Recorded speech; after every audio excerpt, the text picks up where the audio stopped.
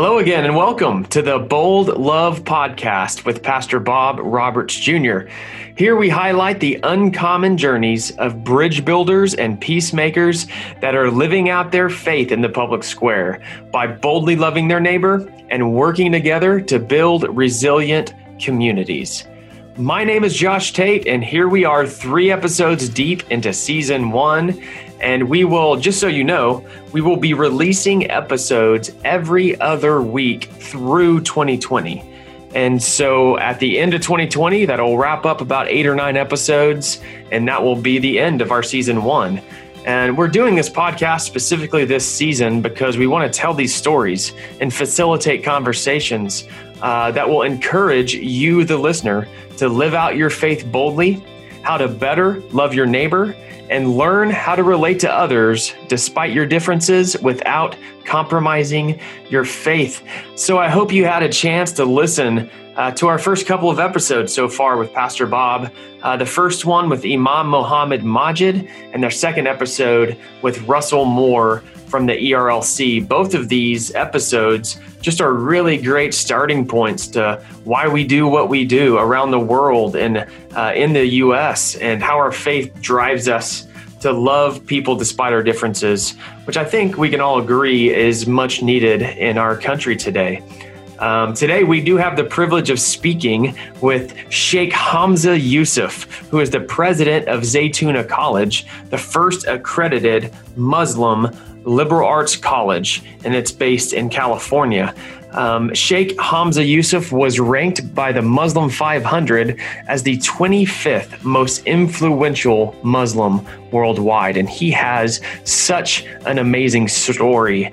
He also serves as vice president of the UAE-based Forum for Promoting Peace and Muslim Societies.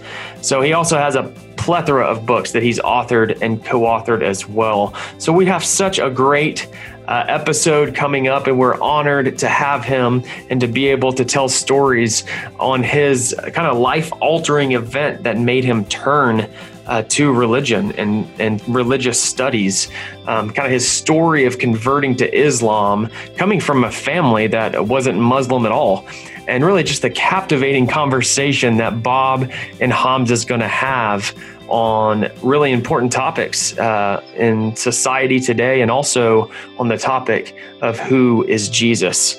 But before we dive into this episode, if you're a loyal listener, first, thank you so much for listening.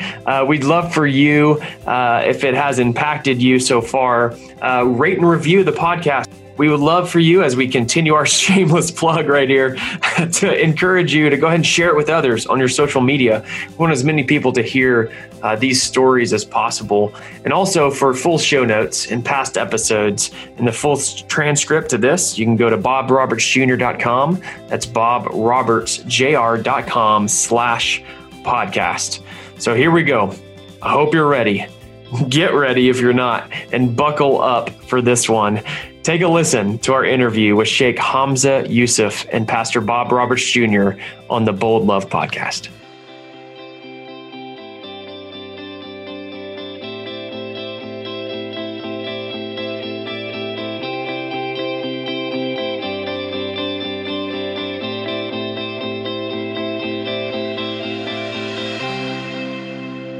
Here's what I want to know, Hamza, and I'm intrigued by this. Your dad was an Orthodox Christian. My dad was Catholic. My mom was Orthodox. Oh, my mom was Orthodox. So your dad's Catholic, your mom's Orthodox, your sister's Jewish, you're a Muslim. What the heck is going on with your family? California. So how does this happen? I mean, California. This is a really messed up state. We're destroying the nation. You have to understand. And God's destroying us. I hear you. So how do you become a Muslim? Look, Muslim in Arabic means one surrendered to God. And that is thy will be done on earth as it is in heaven. It's submission to the will of God. So every Christian who's really a true Christian is a Muslim linguistically. the word in Arabic means submitted to God. And that's what every Christian wants to be in a state of submission. Thy will be done on earth as it is in heaven. And so a Muslim is one who's just submitted, or at least doing his best to be in a state of submission to the will of God. And the will of God it's only partially known through revelation, the 10 Commandments, and those things. But in every given situation or circumstance, we have to try to understand what would God, the Christians say, what would Jesus do, right? We have to try to determine what would God want me to do in this situation. If I come across a homeless person, what does God want me to do in this situation? And so that's always the question. Trying to align, the problem with modern society is it's all horizontal. So the vertical alignment has been lost. And previous peoples, even the pagans of the past, had a deep sense of vertical alignment. So I think modern people are they're so spiritually illiterate. And then we have but I got to ask you this. I love this. It's incredible.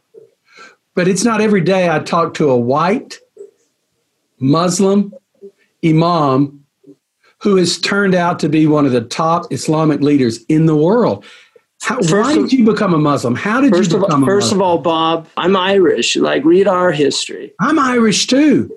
Well, that's all the more reason. They call the fighting Irish because, they've been fighting for a Donnybrook is a Donnybrook, not for nothing. So you should have been a Catholic. Well, my mother is half Greek, and she was half Irish, half Greek. My grandfather was very active in his later life. He was a very wealthy man. He'd made a lot of money. He actually started one of the first Screenland magazine, which was a Hollywood magazine. And so he interviewed all the movie stars. And then from that, he sold that and went into oil and struck oil in Bakersfield. So he had an oil company, which is still traded. It's called Callum Petroleum. And so in his later life, he had pretended to be French because, Greeks, he was a light-skinned Greek. And Greeks at that time in the 30s and 40s and 50s, it was not cool to be ethnic in this country. But in the 60s, he kind of rediscovered he was in church one day and they had up on the thing, what does a man gain if he gained the whole world and lost his soul? And it really struck him because he'd been a man of the world. And so he actually became his father built the first Greek Orthodox church in San Francisco, which is still there on Valencia Street. It was the first Orthodox church west of Chicago. So my grandfather was president of the Greek Orthodox Church in Ignacio. And so I was raised in that. He actually sent us to Greek Orthodox summer school in Greece when I was 12. And I studied Greek. And so when I was 17, I was in a very serious car accident, which led to a real deep just reflection on the transition, the possibility that I could have died in that accident. And I was 17 and I felt like embryonic spiritually, like I hadn't really done anything with my life spiritually. And so my mother, who was actually, she identified as a Buddhist most of my life. And she actually she had a Sangha in Northern California that she attended.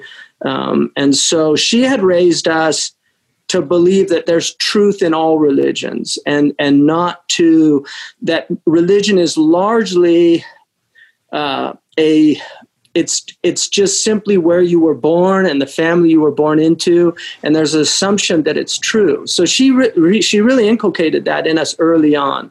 And I think that led to a kind of openness to religion as a concept. So I got very interested at 17 in just really studying all the world religions and seeing. So I was taking a course reading Houston Smith's, who became a friend later on, which is interesting. Houston Smith's book, The Religions of Man, which they changed the title because man is no longer politically correct, I guess. But So I started reading the scriptures of each of the books, and I knew the Bible pretty well. I read the Bible a lot when I was a kid. I really liked the Bible, and I'd studied Greek, New Testament Greek, I mean, we've had lots of conversations. So, and I still love the Bible. I mean, it's a fantastic book. You confuse me, Hamza. I've never met. Well, first of all, you're an extremely smart man. So, I mean, you had reasons why you chose Islam. Right. I mean, what was it? I mean, I felt better than most Christians. I mean, dude, you should have hung out with Jesus longer, but you decided to. I still do. That's what you don't understand. The nice thing about Islam is you get all of them.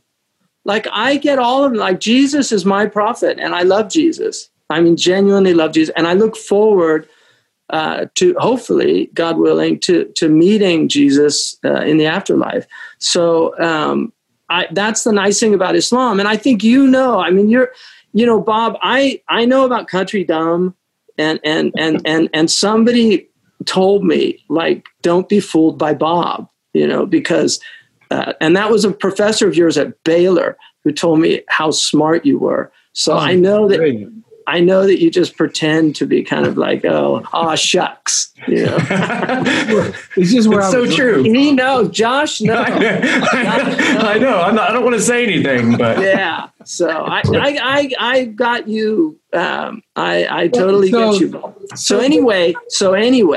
As you know, there were a lot of Michael Servetus, who was probably, I think he was the last person burnt at the stake in Geneva.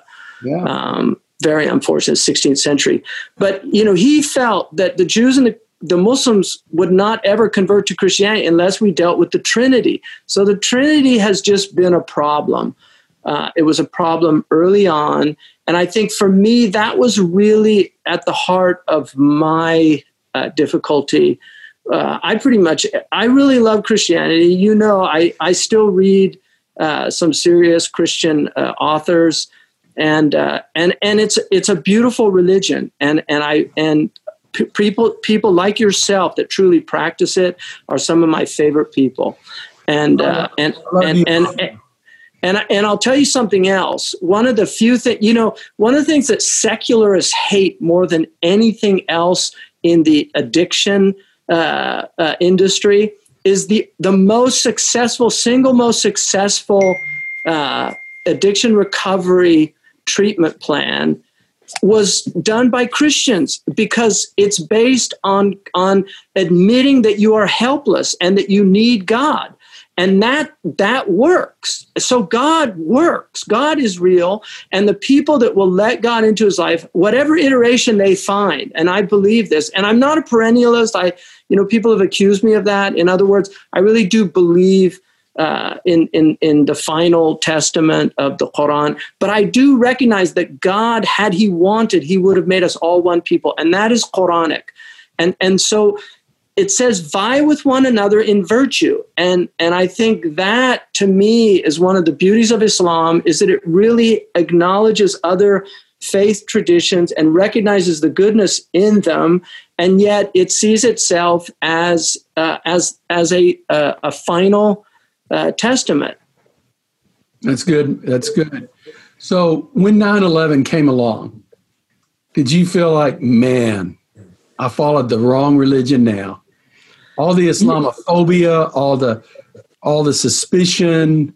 That if you're committed to God in any real way, the world is a trial and a tribulation, and that won't ever go away. The Christians are under immense pressure in many parts of the world. We know what's happening in China. We know what's happening in places like Iraq, where these horrible ISIS-type people have taken over, or Syria and other places. So the world is trial. One of my favorite essays is by Kierkegaard, who it's called The School of Eternity, I think, in translation. But it's from Hebrews that Christ learned obedience through suffering. And this all we have to do is align ourselves. The tribulations are going to come. And the thing to do is be aligned with God, and to take them as bitter pills that are, I mean, it's interesting that all the food that's good for you is like, doesn't taste very good. All the medicine that's not very good for you doesn't taste very. So this is one of the things that God has done with the world. It's like things that are good for you tend to be distasteful and difficult, but what we get out of them, what we get out of eating well, we feel so much better. What we get out of exercising, we feel better. And the same is true for just submitting to the tribulations of and trials of the world as gifts in reality from God. Because what Kierkegaard says in that essay is that if you don't learn despair from suffering, if you don't learn obedience from suffering, you learn despair. And that's what's happening with people today. There's so much fragmentation. I mean, I would argue that there's two fundamental mortal sins, to use a Catholic tradition. There's two fundamental mortal sins in the United States. I mean, there's a lot. I think we're almost experts in the seven deadly sins. My dad said by 40, everybody's an expert in at least one. Oh, yeah. Right. So, but acedia, which was poorly translated as sloth, and acedia, they called it the fountainhead of the sins, which is a kind of, it's basically a spiritual lethargy that you just you're not interested in doing the work. And so you just put it off and not think of. You would say that's one of the two mortal sins? Lethargy? It's one of the seven. In America, very much so. I think that people do not think enough about the fragility of life. I mean, we just lost this this Supreme Court Justice, Justice Ginsburg, and everybody's just fighting over the partisanship of it. They're not reflecting on the fragility of life. And I have a hard time believing on her deathbed she was really thinking about who's going to replace her. Yeah. I mean, you're leaving the world behind. You're not looking back, you're looking forward, but God knows. But anyway, and the second sin is lust. That it seems that our civilization is in the grip of the mortal sin of lust. And in the Summa, and he riffs off Pope Gregory, but in the Summa, he talks about, Aquinas talks about the daughters of lust. And the daughters of lust are the things that a person that's in that mortal sin of lust, and a mortal sin, right, we call it a kabira, but it's something that it's almost like a possession. So it's these people that have to go online and look at pornography every day. Or they look at a woman and all they can think about is lustful thought, or a man, or whatever, So, but the daughters are very interesting to me because one of them is blindness of mind. That you can no longer think. We're just reacting right now in culture. I don't think we are thinking deeply. It's just like, you slap me, I'm going to slap you back. It's all reactionary. Yeah, it's reactionary. So and then thoughtlessness. Yeah. Thoughtlessness is, people you see them, it's the lights are on, nobody's home, that kind of bovine stare that so many people have. And then inconstancy is another one, which, is just, it's the whole ADD culture of online where people can't concentrate. They can't read deeply. They can't think deeply. They're constantly preoccupied. They're on their Spotify or whatever they're on. All these things that are distracting them. And all those distractions are ultimately an attempt to not deal with the fact that not only are we mortal, but that transition can happen at any time. And if we are indeed on the doors of eternity, literally on the doors of eternity, that's something to take very seriously and at least consider it deeply. I'll give you an example of the depth of pre-modern people. When the camera was introduced in the 1830s into our civilization, you will not find people laughing in a photograph until the 20th century. And no one's smiling, it seems. No one's smiling. And you know why? I've thought about that a lot. I found a few where they were kids smiling. There's a beautiful picture that Curtis took of some Hopi Indian kids that were smiling. But I think, which shows you they could smile. But I think at the heart of it was a sense of recognizing that a moment in time was going to be captured, and they wanted to present the type of person they were. And I think what they wanted to show was, I'm a serious person. That the world, there's time for levity and fun and games. That's all valid. And all of us love that aspect of, God put in us, we're defined as a risible creature, somebody that can laugh. That's good. Right? Yeah. So that's how Aristotle defined us, not in our the actual definition, but in our description, what they call the description. But they really were, I think, and the weightiness of the human being, like that we are weighty creatures. Mm-hmm. The Quran calls us thaqalan, the two weighty ones, meaning the spirits and the humans, that we are weighty. And I think there was a very interesting film called Gravity. Did you see that? I love it. Yeah, that's a very profound spiritual film. Hamza, I think it's a picture of where we are. Absolutely. Because, when I think about substance and gravitas, and you don't have to be smart, you can still think. You can evaluate, what does this mean?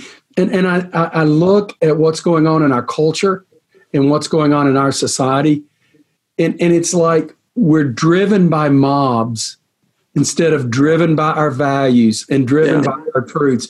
And so we will buy a lie just because, they said it and everybody, I'm with that tribe, so I'm going to take it. I hate Kierkegaard said in one of his aphorisms, if you want to be loathsome to God, odious, hateful to God, then do whatever the crowd is doing. Yeah. So going back real quick to question about Islamophobia in America, I know, and then even short attention spans, which you talked about as well. I know your team at Amir Stein Center produces videos, which we talk a little bit, about before this interview, really to address misconceptions of Islam. And actually, Pastor Bob did a video called "Why Do Christians Hate Muslims?" and it's going towards 1 million views, you just mentioned. Right. So why do you think that this specific video or topic garnered so much attention to people? Well, obviously, there was a little bit of clickbait in the title. Mm-hmm. I think Christians, and I think Bob pointed that out, I think a lot of very devout practicing Christians would not feel hatred towards Muslims, but I think they have a very bad view of Islam. Right. And partly it's historical because there's been a cold and hot war between Christianity and Islam for about 1,400 years. And so, Islam was, before Russia was the enemy of Western Europe and America, Islam was. And Islam, the Muslims were, crossing the Pyrenees Mountains, European literature, if I don't know if you had to read Norton's Anthology, but when I was a kid, in high school, we studied Norton's Anthology. And Norton's European literature begins with the Song of Roland, which is about defending Europe against Islam. It celebrates Roland's sacrifice. And so it's very interesting that we have that legacy, that we've inherited that legacy. But the reality of it is the Christians of the Muslim world lived for centuries with the Muslims. And I'm not going to say it was all roses and just kumbaya. I think that would be unfair to say that. But overall, there was a mutual coexistence that is very impressive for the pre-modern world. We celebrate diversity in America and in Western Europe, but these are very new things to us. We were not very diverse or even just accepting of other faiths. Whereas in the Muslim world, there was a long-standing tradition of protecting other religions. So I think I personally, I'm more worried about the Asian Americans than I am about the Muslim Americans in the United States. Most Muslim Americans can kind of just blend into the culture overall. But I think we're moving towards a Cold War with China. And so I'm actually really concerned about the Asian Americans over time. I think there's going to be more aggression, and I saw that years ago. I do too. Yeah, and so I think overall the Muslims are doing well in America. I mean, there definitely is. I would take it very seriously. I don't like the term Islamophobia because a lot of the people that the Christians are afraid of from the Muslims, I'm afraid of as a Muslim. So, I think, I don't think it's an irrational fear to be worried about a kind of radical Islam, but that represents a tiny percentage of Muslims. Unfortunately, because the Muslims are 1.7 billion people, that tiny percent can be a lot bigger than it is in other communities. I mean, the Jewish extremism in Palestine, if you actually correlate the numbers, there's actually more Jewish extremists than there are Muslim extremists, not numerically, but in terms of the per capita of the two religions. So every religion suffers from extremism. In Christianity, these people that killed abortion doctors and things like that. Christ, Romans 13, which is one of my favorite verses in the New Testament. People forget that, Paul telling to obey, and they did abortion in the Roman Empire. But Paul, and what's amazing about Romans 13? People don't think about this, but I've never read this, but I thought about it, and I concluded he said that at a time when the Christians were being persecuted. He did, but read the whole thing. I mean, a lot of people just camp out on either the first half of Romans 13 or the second half. I don't like the second half about the taxes. Hey, I want to ask you, Bob, why do you think evangelicals have that type of prejudice or fear? And why do you think that video was so popular on your side? Well, I think the video answers that. Let me add, beyond our eschatology, beyond they don't know a Muslim, a couple of things I would add. I think, first of all, I think Hamza's right. There's been this competition between Islam and Christianity for 1,400 years. And I think Hamza's also right about something else. There are a lot of similarities. I've read the Quran. And most Christians, if they were to read the Quran, they would probably only disagree with 1% of it. And that has to do, that 1% is a big percent, Hamza. It's about Jesus dying on the cross for the sins of the world, okay? Right. But beyond that, most of it, and so I think because it's one thing to hate a religion that's opposite of yours, you will be more likely to become upset with a religion close to yours, but right. a little bit on the essentials. So I think that's one of the reasons. No. Come back to the Trinity and so forth. And the Trinity is a beautiful thing. You've got to admit those three chords that St. Gregory came up with, they sound good, Hamza. So the Trinity is a good thing. I think that's a reason. Here's another reason I think. We were hammered. We didn't think about Islam. I mean, our first person to think about Islam was Muhammad Ali, the boxer. Right. And you have 1980 comes up with Iran and the hostage crisis that we faced. And then you had some terrorists come along. I don't know there was as much hate in Islam back then as there is now. I think it's been a fast moving thing. I think the competitiveness of the religions. I think for Christians, though, there is another thing I've thought a lot about, Hamza. Yeah. And here it is. As Catholics, we believe in original sin. As Protestants, we took it a step further. We believe in something called total depravity. Right. The problem with that is our first look at someone who's not a Christian, we really look at them and see a sinner. It's really easy to build caricatures of sinners. I think we should do what the Hebrew scripture says, Genesis 1. We should see man is created in the image of God. I think all of that together changes our view of how our integration. I remember, Hamza, I spoke at one of your events. I've spoken at many mosques and synagogues, and don't get upset with me, Hamza. But when I would first start speaking in mosques and synagogues, my first response was to get up and go, in my own mind, I'm going to talk to all of these sinners. And over time, that honestly changed. Now, Hamza, I think you are a sinner, and so am I. But here's what I believe. You are sacred in the image of God. Man, when I'm talking to somebody who I believe is created in the image of God, who is sacred, regardless of my understanding of heaven and hell and all of that, I have no right to look down on someone, and I'm not God. So I think I've been going through this evolution. I've not changed my mind about sin, but I don't start with sin. Right. I start with the love of God. Right. And I think that's everything. Hamza, I want to ask you this. I'm curious. Do Muslims, I mean, for me, Christianity is all about love. That's the message of Jesus. I'm not saying we do a good job of it. What role does love play in Islam? Love is the highest of all the spiritual virtues. Even more than peace? Yeah. Really? Because peace comes from love. Yeah, I agree.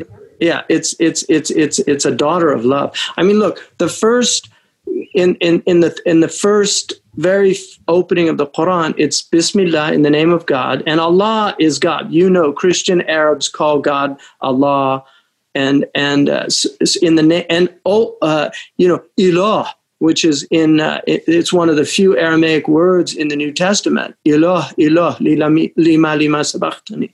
So even Christ used Ilah, which is a cognate of Allah, and according to that iteration, if he indeed said that. So the the Muslims see love as the highest spiritual virtue, mahabba. And in the New Testament, I think there's 4. C.S. Lewis, I read his book, The Four Loves.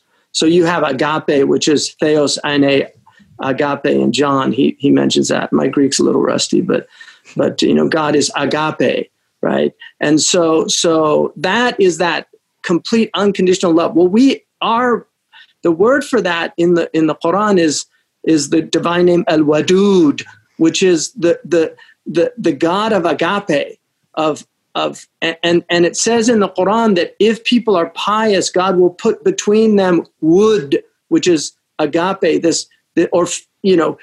Maybe in the New Testament it's called philia. This kind of brotherly love, which is what our founding country. Their first capital was Philadelphia. This idea of a capital of brotherly love.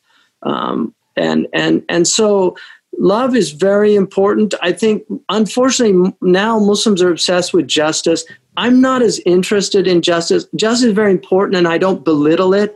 But the Quran does not begin in the name of God, the just, the avenger of wrongs. And I think love to me is a much more important and mercy, and forgiveness. Justice is important. I don't want to belittle justice, and we would want a just government, but I don't want a society of people obsessed with justice. I'd much rather have a society of people that are spreading, empathy and compassion and love for one another. Because I would agree. Because Aristotle in the Nicomachean Ethics says, where there is love, there's no need for justice.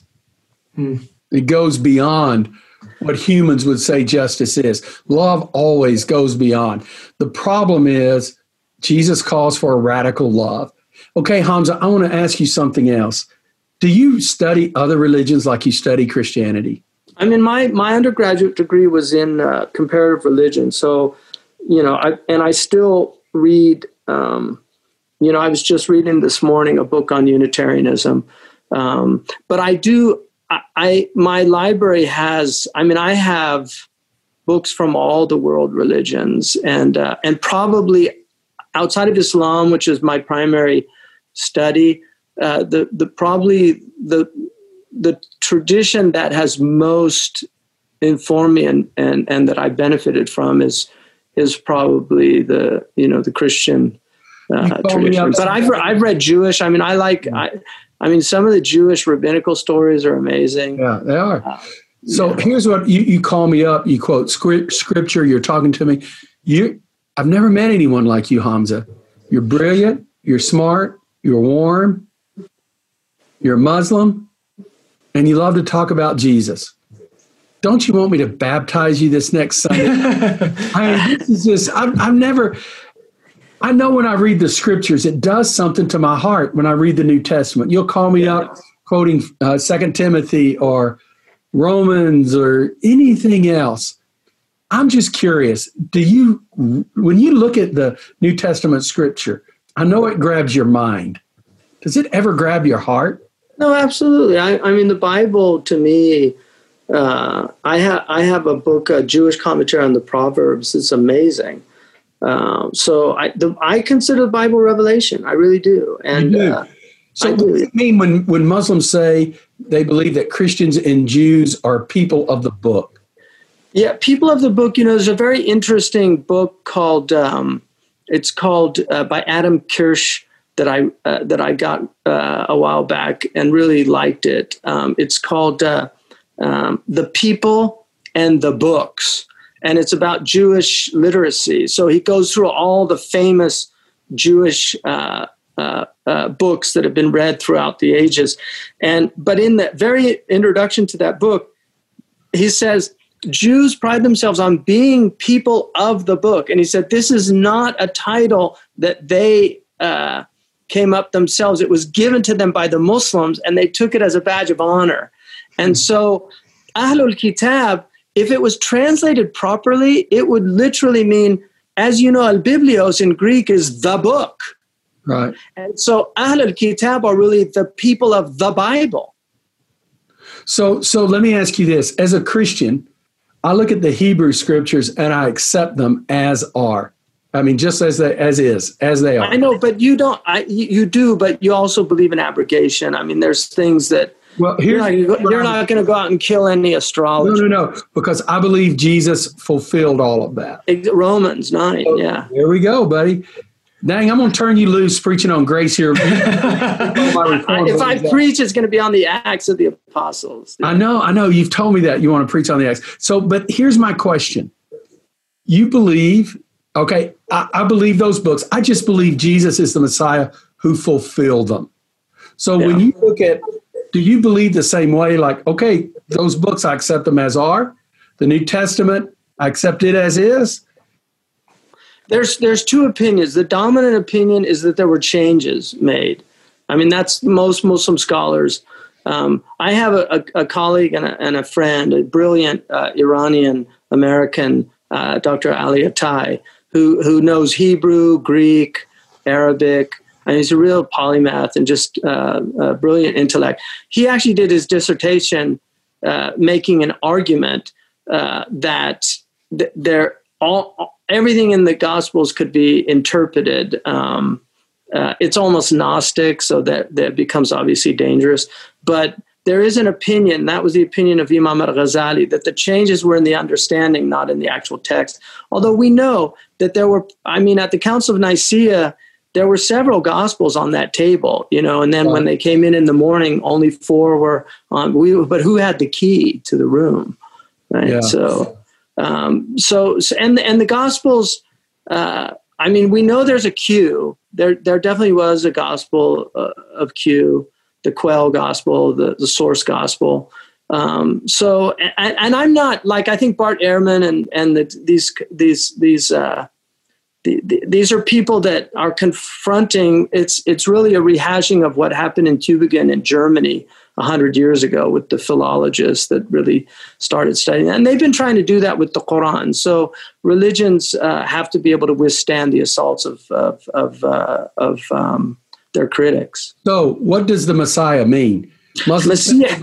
We believe Jesus was the Messiah, al-Masih. He's called al-Masih. We also believe in the Antichrist.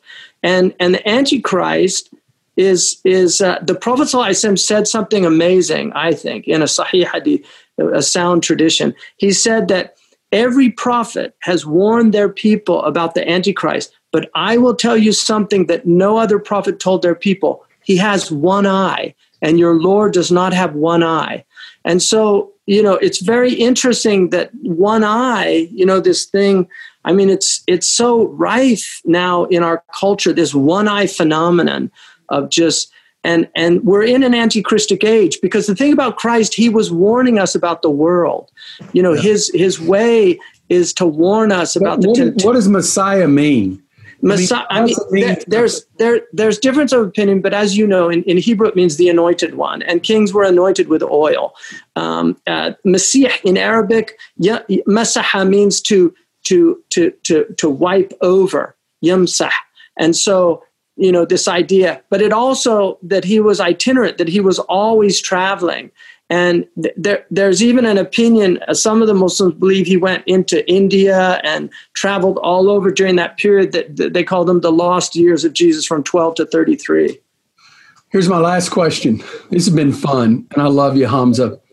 And I love talking to you. But here's the last thing I want to ask you.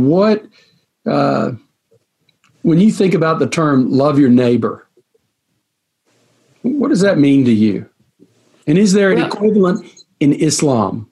Well, as you know, Luther said that Christ reduced all 10 commandments to 2, and basically love God with all your heart and love your neighbor as yourself.